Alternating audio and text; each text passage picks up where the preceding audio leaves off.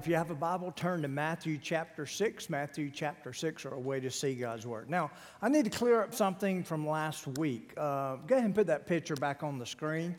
Last week, I said that none of those are with us today. I failed in saying, I didn't say it correctly. Irene, come over here. Irene came up to me at the end of the gathering last week and said, I ain't dead yet.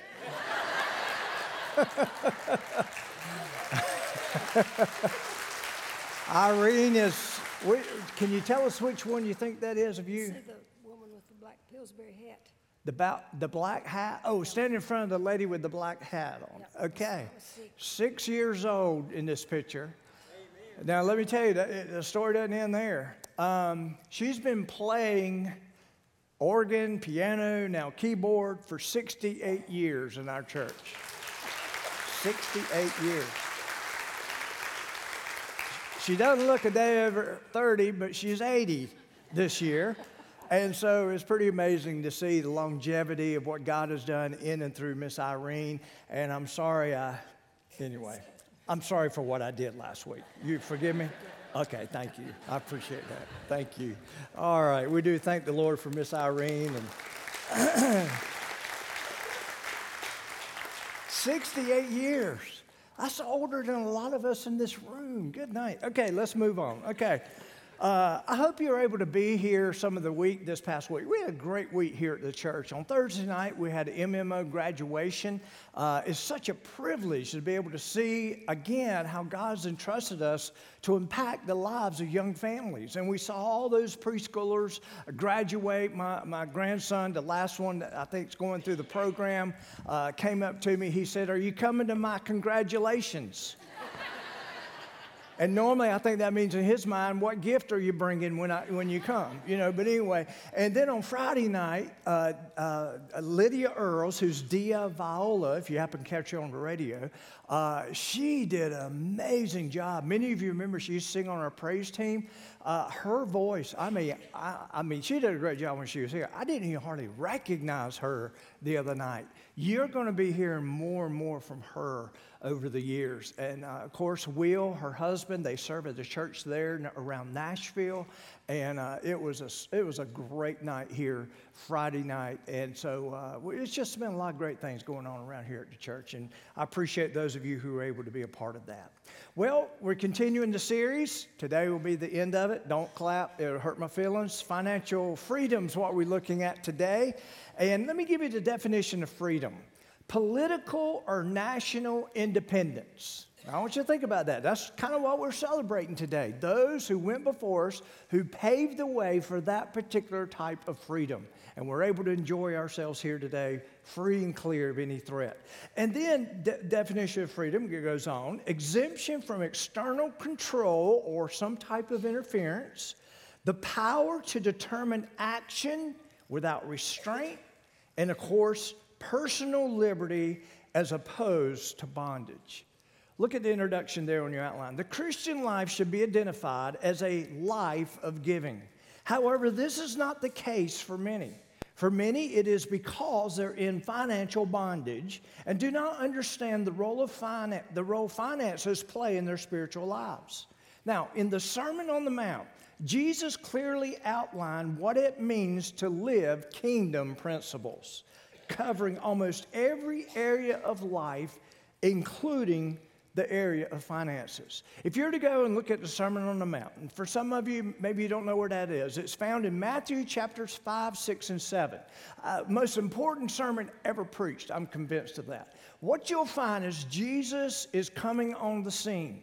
His public ministry is starting to really get going. He preaches the Sermon on the Mount, and basically he's laying out the kingdom principles of what it's like to live the way God desires us to live here on this earth. And I'm going to tell you, he covers every area of life, including the one we're going to look at today.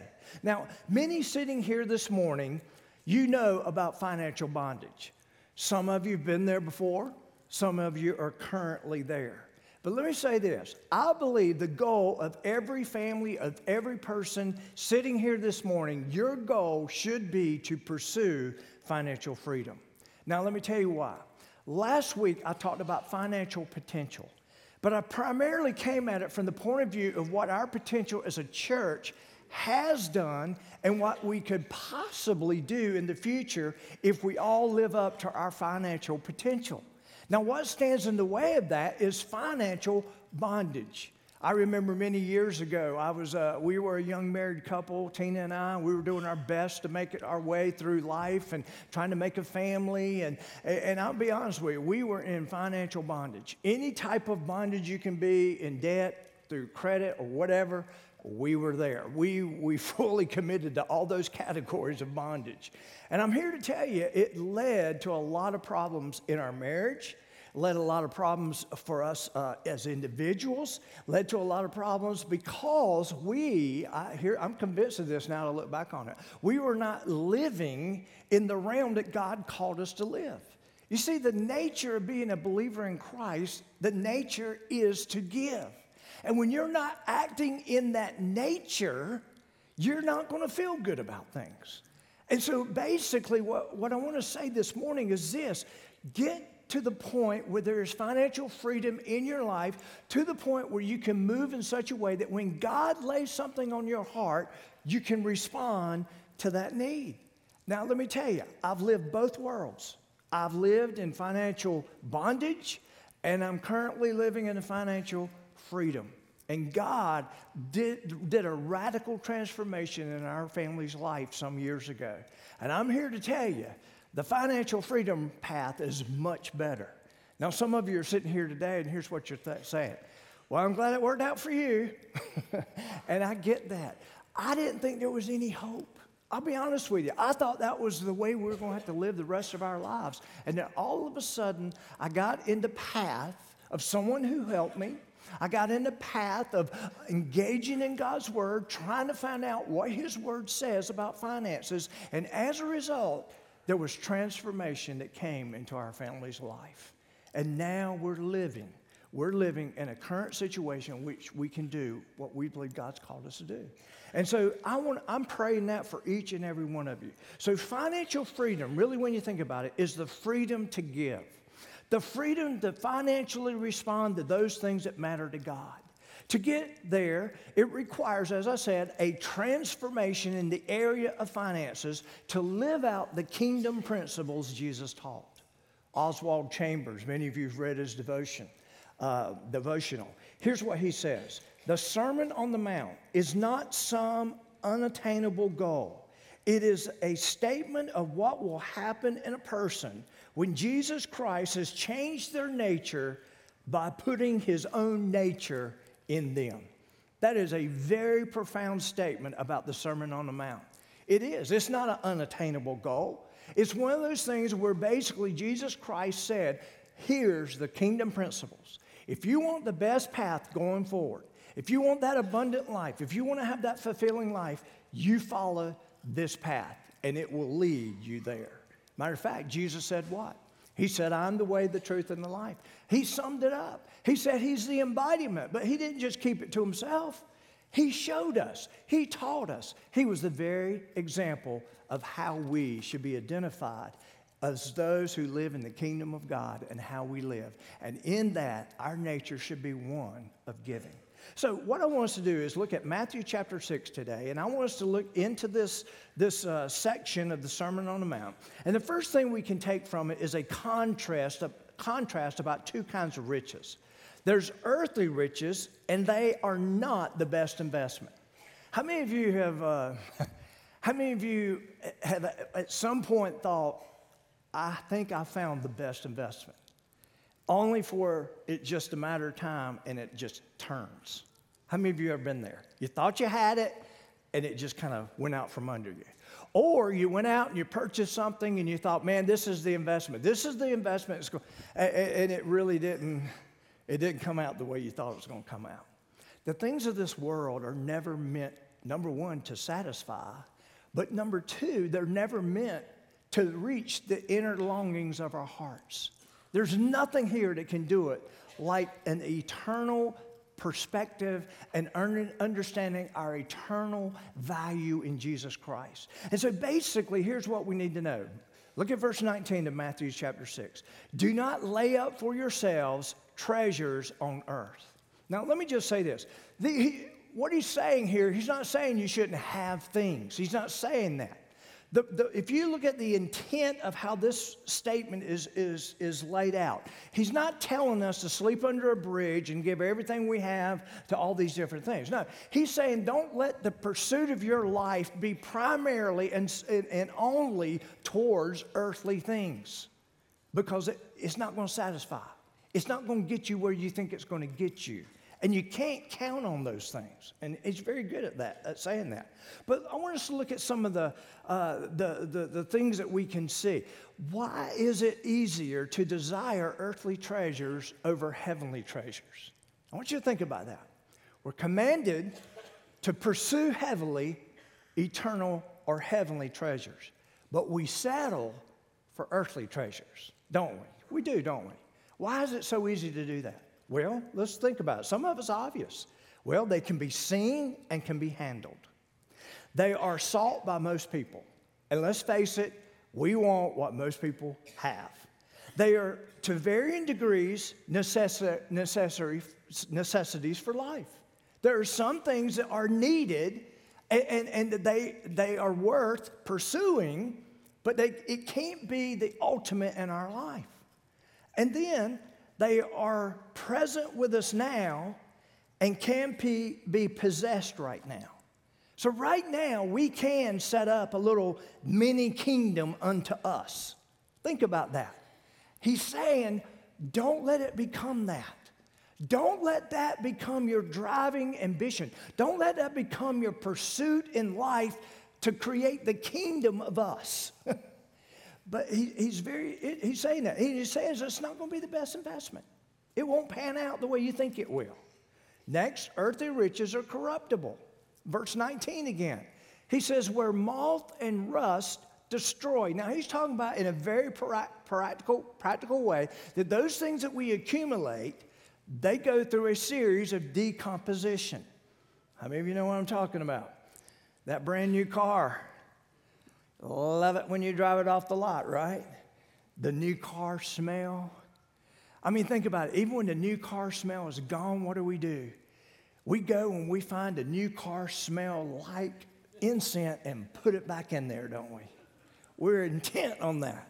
And the things that we must understand is that everything in this world decomposes, ages, decays. It eventually dies. Now, here's what I've heard some people say. Not some people say, actually experts say, that part of the aging process, how many of you are part of the aging process? Okay, we all are. In the aging process, as we get older, psychologists have discovered that as we get older, our pursuit of something newer helps alleviate the fact that we're getting older. This sounds like it comes straight from Satan, doesn't it? I mean, really. That we think we can settle those feelings down, that we think we can do that if we just have newer. And that's a trap that many people fall into. The fact is, they are corruptible. Everything has a seed of corruption within it that's a part of this world. There's a seed that's there. But not only is it corruptible, it can corrupt. You see what I'm saying? That's what he's telling us. Now, lastly, earthly riches are also not secure. Verse 19 again. And where thieves break in and steal. Earthly riches can be lost, they do not last, they can be stolen, and they can waste away. They're not secure. It's not here today, continue to be here, and it's moving somewhere. And according to the economy of this world and what everything does, it begins to decompose. So, 1 Timothy 6:7 says this, for we brought nothing into this world, and it is certain we can carry nothing out. I've heard many preachers basically say this same statement, but you've never seen a U-Haul behind a hearse. You know, there's part of me that kind of wants to go do that one day. Go to Cecil Burton and say, hey, can we borrow one of your hearses? We'd like to just see what it would look like. Matter of fact, next time I preach on this, I'm going to go get a picture of that and show you how ridiculous that would actually look.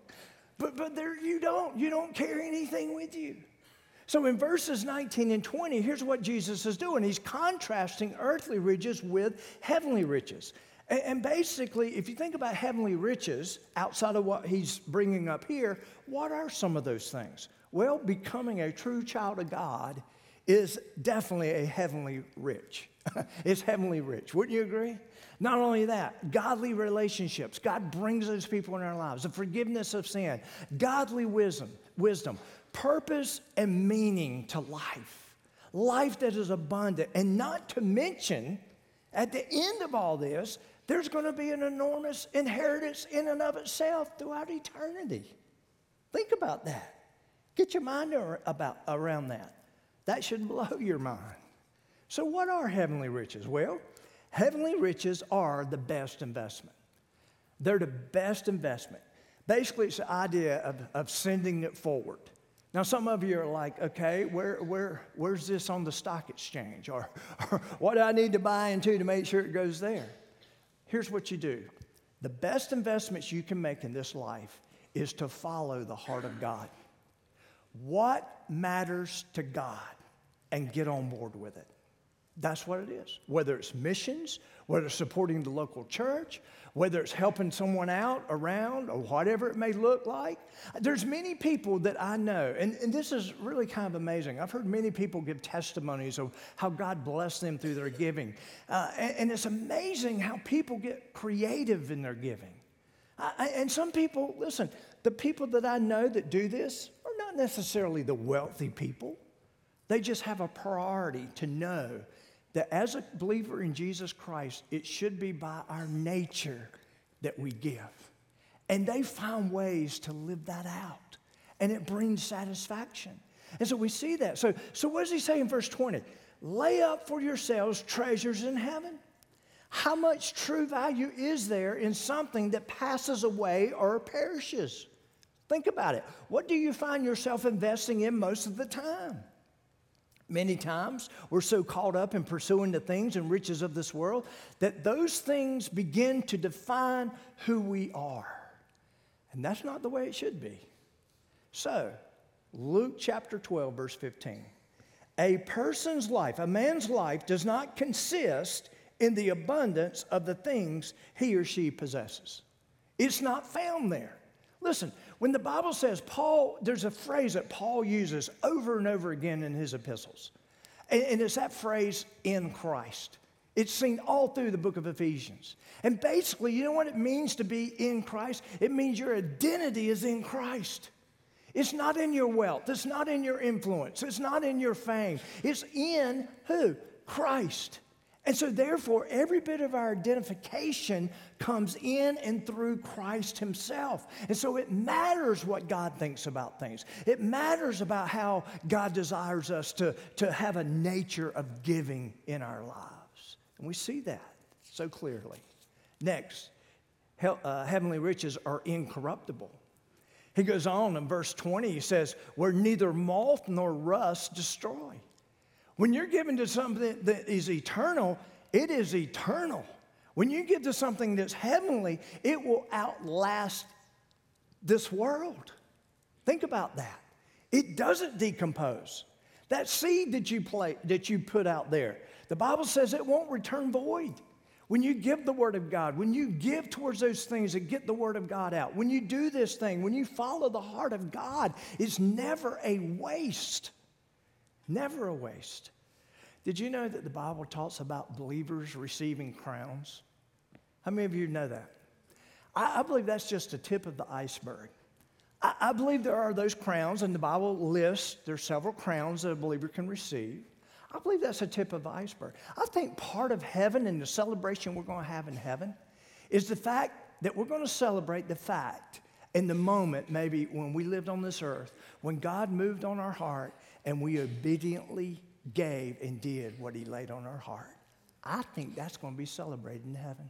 And I believe, here I may be naive in this, or maybe I'm not, I believe we're going to see exactly what that accomplished. by giving that money, here's the thread of salvation that went through the earth, or went through the people who were there. By that gift, it accomplished this. By that gift, this happened. Now, again, I don't think it will be to uplift us anyway, because guess what? I think I read in the scriptures also that those crowns, I don't think I'm going to be strutting around heaven with my crown. I think that kind of will look strange. Don't you? You know what the Bible says those crowns will be done? You know, they will become an act of worship that we will place before God. It kind of makes you want to have a crown, doesn't it? Not so you can prance around the streets of gold in a crown, but that you can be a part of something that you're giving unto the Lord. Man, that would be can you imagine the scene of what that's going to be like? 1 Peter verse 1 says, or chapter 1 says this, "Blessed be the God and Father of our Lord Jesus Christ, who according to his abundant mercy has begotten us again." That means he's rebirthed us. That means there's a new nature, to a living hope through the resurrection of Jesus Christ from the dead, to an inheritance incorruptible. We are capable, because of what Christ has produced for us, because of the fact that he was resurrected from the dead, that we also will have a resurrection one day, that we will go from being corruptible to incorruptible. But not only that, we're going to receive things that are incorruptible. Now think about that. That's what he's saying here. An inheritance that's incorruptible, not defiled, and that does not fade away, that is reserved in heaven for whom? You, us. Again, does that not blow your mind? I don't know about you, but I think most of us would be satisfied that Christ's provision of the forgiveness of sins and what it gave us here on earth, and the fact that we get to spend eternity with him, I think most of us here today would say, that's really all he needs to do for us. But it doesn't end there. He gives more. There's another whole level of giving to us that should blow our minds. How many of you, Christmas, how many of you, when you were younger, you loved those gifts? You saw the gift, you identified your gifts, you shook your gift. I mean, you knew whose was whose under the tree. Matter of fact, when I went to my grandmother's, I would go look under the tree and everybody had already been there. I'd set all my gifts over here to the side. And of course, what do? You got to eat first, and then you got to clean up everything. Then you can get to this, right? Well, you got to wake up Granddaddy because he's asleep watching the game normally. But anyway, the point I'm trying to make here is, you know, the zeal and the excitement it was as a kid, and then you become an adult. You become an adult, and really, the food becomes more important. How many of you know that? Doesn't it? And then we'll get around to the gifts. Now, but here's where I am.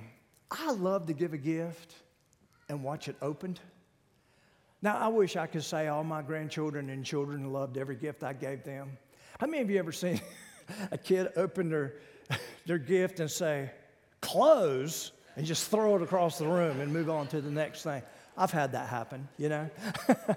but here's what I want you to understand. God is a cheerful giver. The Bible tells us that. And he wants to give. And he enjoys when his children are given certain things. But he cannot violate the fact that you want to be blessed by doing something that's not in obedience, that's not in where he says he can bless. Sometimes we want him to give anyway, and sometimes in spite of ourselves, we've seen him do great things even through those things. But God wants to be a cheerful giver when it comes to us obediently living out what he desires, living the kingdom principles. And one day, because we live those kingdom principles, it's not just a walk into heaven and into eternity. It's also things that will be bestowed upon us that I believe we'll be able to lay back at his feet. Heavenly riches are secure. Verse 20, where thieves do not break in and steal. No thing or person can take away what God gives. The bottom line, when it comes to riches, God desires that a person's heart be aligned with his own. So it's more than just giving the things. I think this statement, look at verse 21 of Matthew 6. For where your treasure is, there your heart will be also. That verse means this: what you are pursuing is where your passion will be. What you are pursuing is where your passion is going to be. If you're pursuing earthly riches, that's where your passion is going to be. If you're pursuing heavenly things, that's where your passion is going to be. And so it's very clear what we read here in Scripture. Then he has a warning about two kinds of hearts. How many of you know it really comes down to the heart?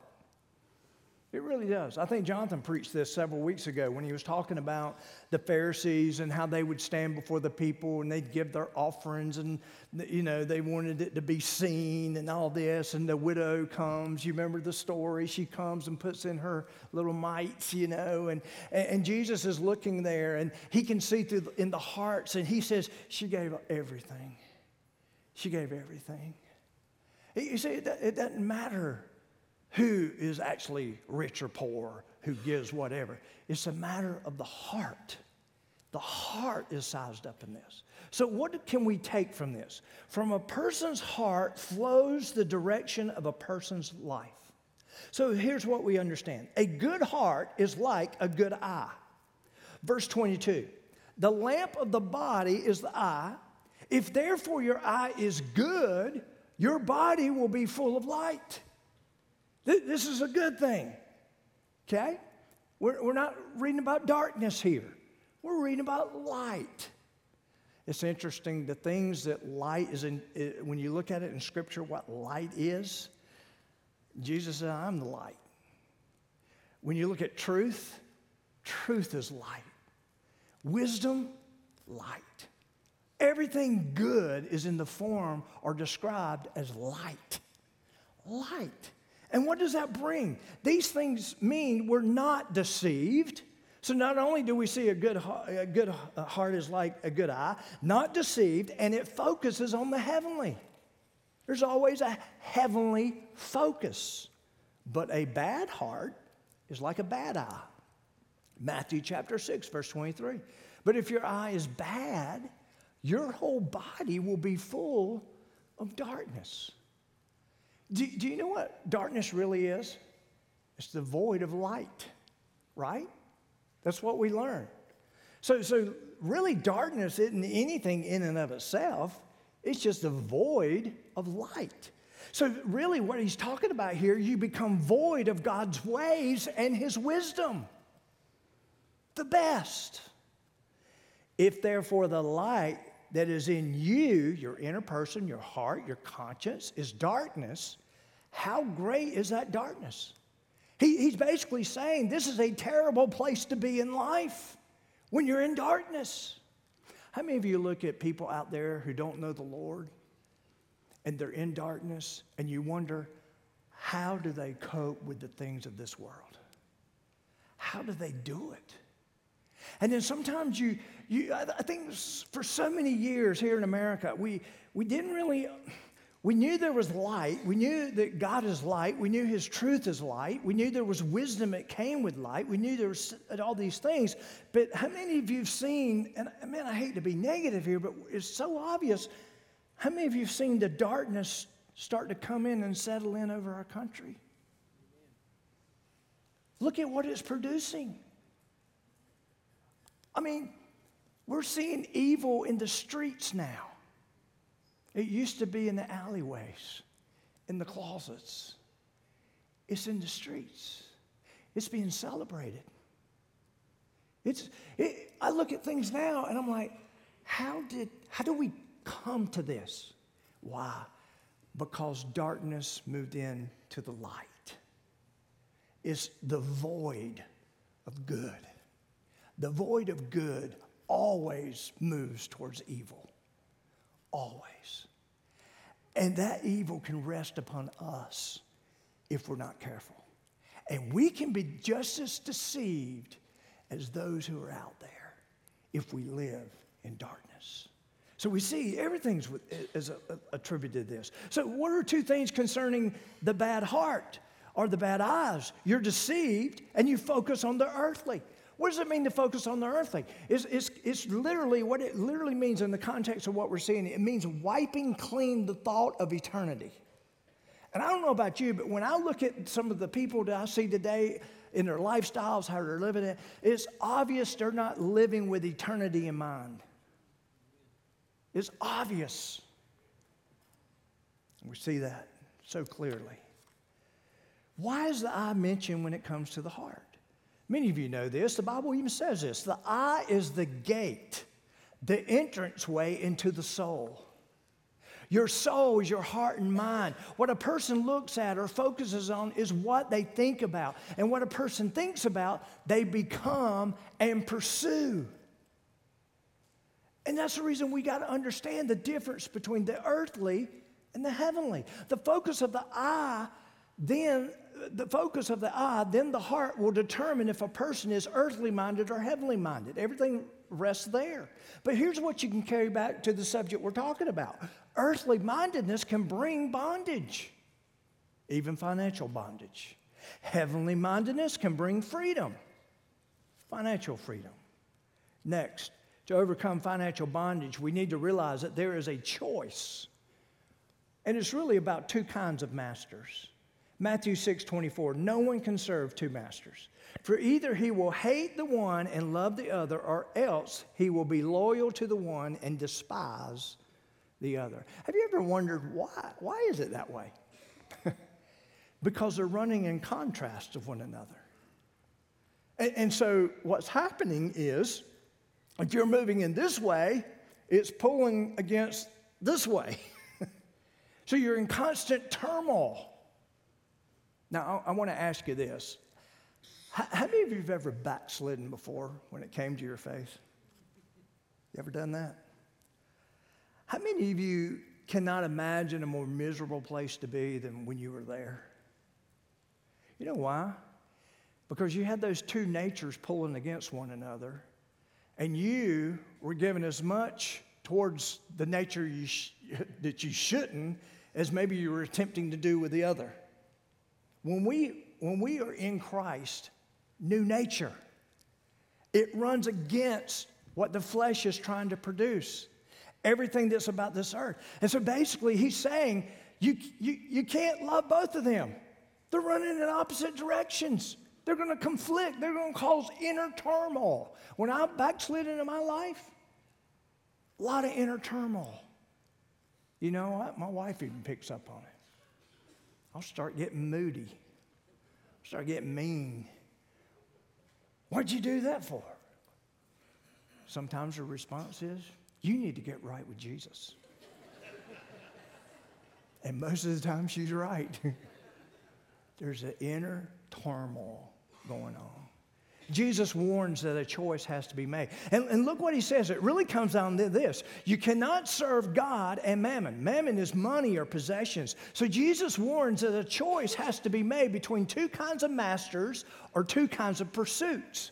One you will love and the other one you'll hate because it's rubbing against one for the other. One you'll cleave to, the other one you'll despise. A choice must be made. Pursue God, which is heavenly things, or the world where you have money or pursuit of things, the earthly things.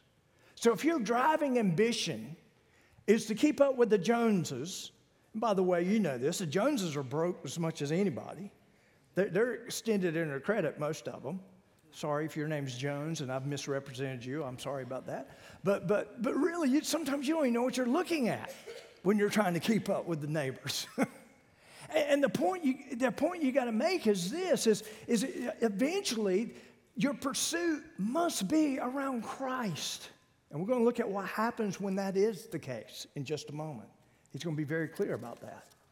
Now, serving money brings bondage. Serving or pursuing money or what money can buy brings bondage. Let me give you some symptoms of bondage that you may be caught up in and you're not aware of. Number one, investment worries. Storing up. Here's what's interesting. Our economy and many businesses, how many of you, very few of you sit in this room probably get a pension from your company. You remember you used to work, you put so many years in, then the pension kicks in, and you're set. Now what do we have to do? It's in our own hands now, right? Sometimes we got to invest it, and then we put it in there. And I know men and people who watch the stock market every day. Might not get the devotion done that day, but we're going to read about the stock market, see where it's headed. I had one wife tell me one time, she said, I could always tell what the market was doing based on how my husband's attitude was. And some of you are sitting here saying, I wish I had money to invest. I've been there too. Okay, so I'm not leaving you out either. But I'm just telling you, that's all you think about. Your investment constantly on your mind. And by the way, you would think that if there's a lot sitting there, it would free you up. No, there's more at risk. You're even more tuned in. It's an endless cycle. Secondly, overdue bills, spending out, not just storing up, but spending out. 80% of Christian families today either suffer from overspending or have suffered from it in the past. Next, get rich quick attitude. Now, I'm not going to ask you how many of you play the lottery or do the lottery. I'm not going to ask that. By the way, if you win, we will take the money. Just going to tell you. So. Some of you are offended by that. I have scriptural basis on this. King David, when he built the temple, took stuff from the pagans to build it. So if you want to be aligned as a pagan, you want to give to the church, we'll take it. Okay? No, I'm just kidding. Man, I can get all kinds of trouble talking like that, can't I? The quick rich attitude is one that is very unhealthy. How many of you ever seen these things where people come into all this money and it literally ruins their life? You know why? Because an influx of money or something that is that strong, if the person is not centered correctly in Christ and their life is not lived towards something, it throws everything out of whack. And they make many times fools of themselves as a result. So that doesn't help either. But you know what some of us do? Some of us, the get rich quick attitude, can just be receiving a credit card with a new credit line of $10,000. Honey, we've hit the big time. I've seen it happen. Got to be careful. Symptoms of bondage, no gainful employment. I told you this a couple of weeks ago. Paul said this, 2 Corinthians chapter 3, for even when we were with you, we used to give you this order, if anyone won't work, neither let him eat. Again, this is not referring to people that can't eat, who can't work. It's those that refuse to and expect others to float them along, I guess. Symptoms of bondage, covetousness. Set your goals and standards for buying based on conviction, not on what is on the basis of what others have or what the commercials think you need to have. Resentment is another. Thinking that God has not given you what you deserve. You look over there at Bob's house. Bob doesn't pull out on Sunday morning and go to church. Why does he seem to be more blessed than me? That's not even really an argument. When you're talking about God, that's not really an argument, really. It's about each individual and how God. Here it is. The average American lives better than 90% of the rest of the world. Symptoms of bondage, money entanglements. Your money is tied up in things that really don't matter.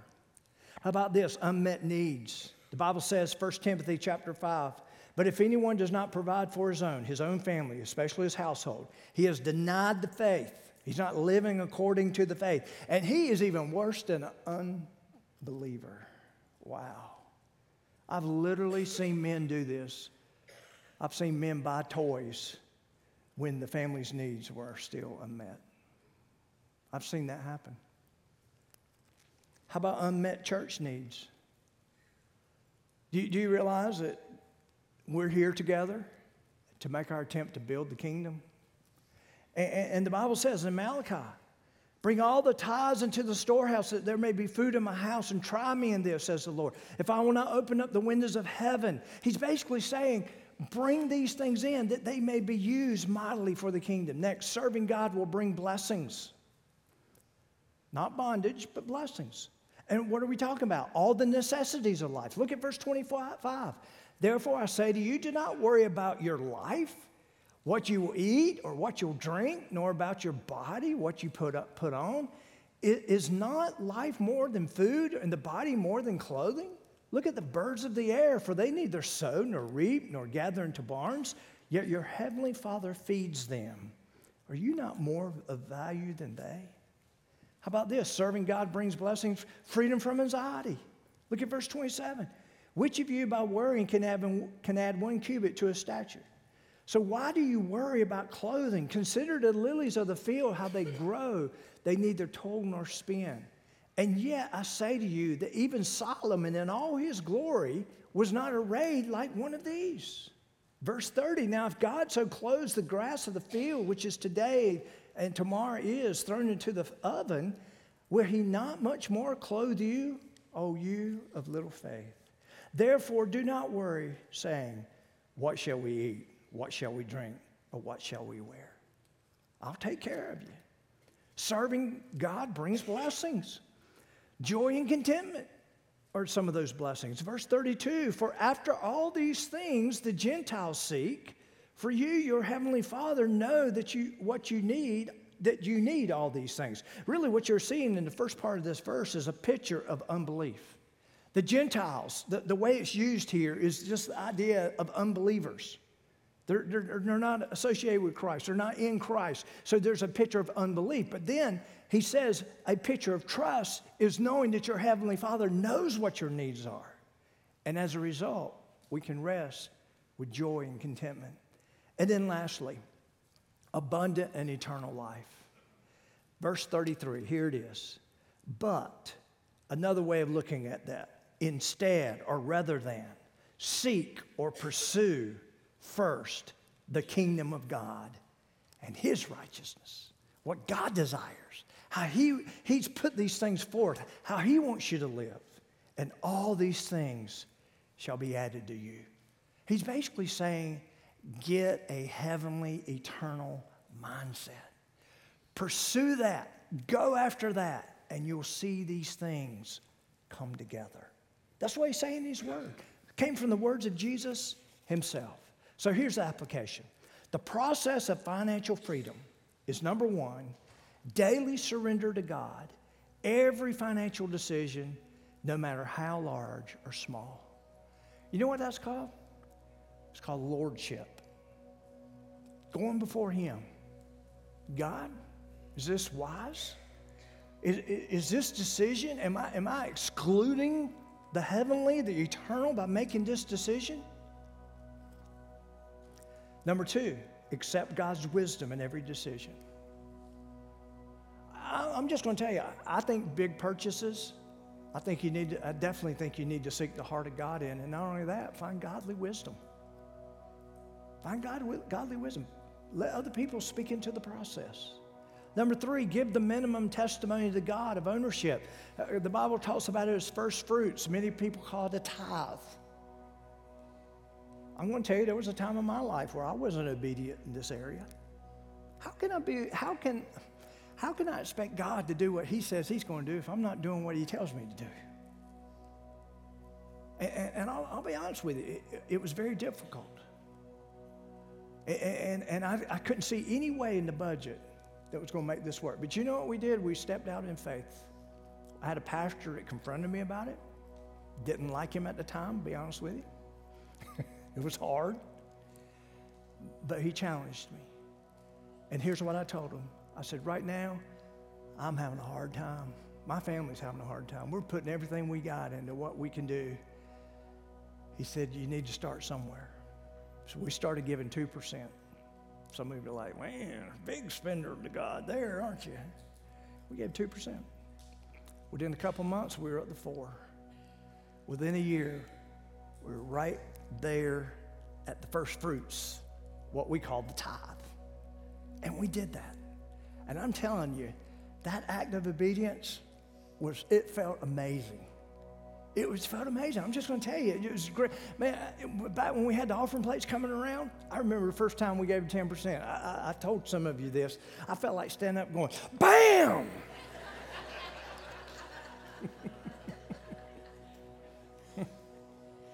Give the minimum.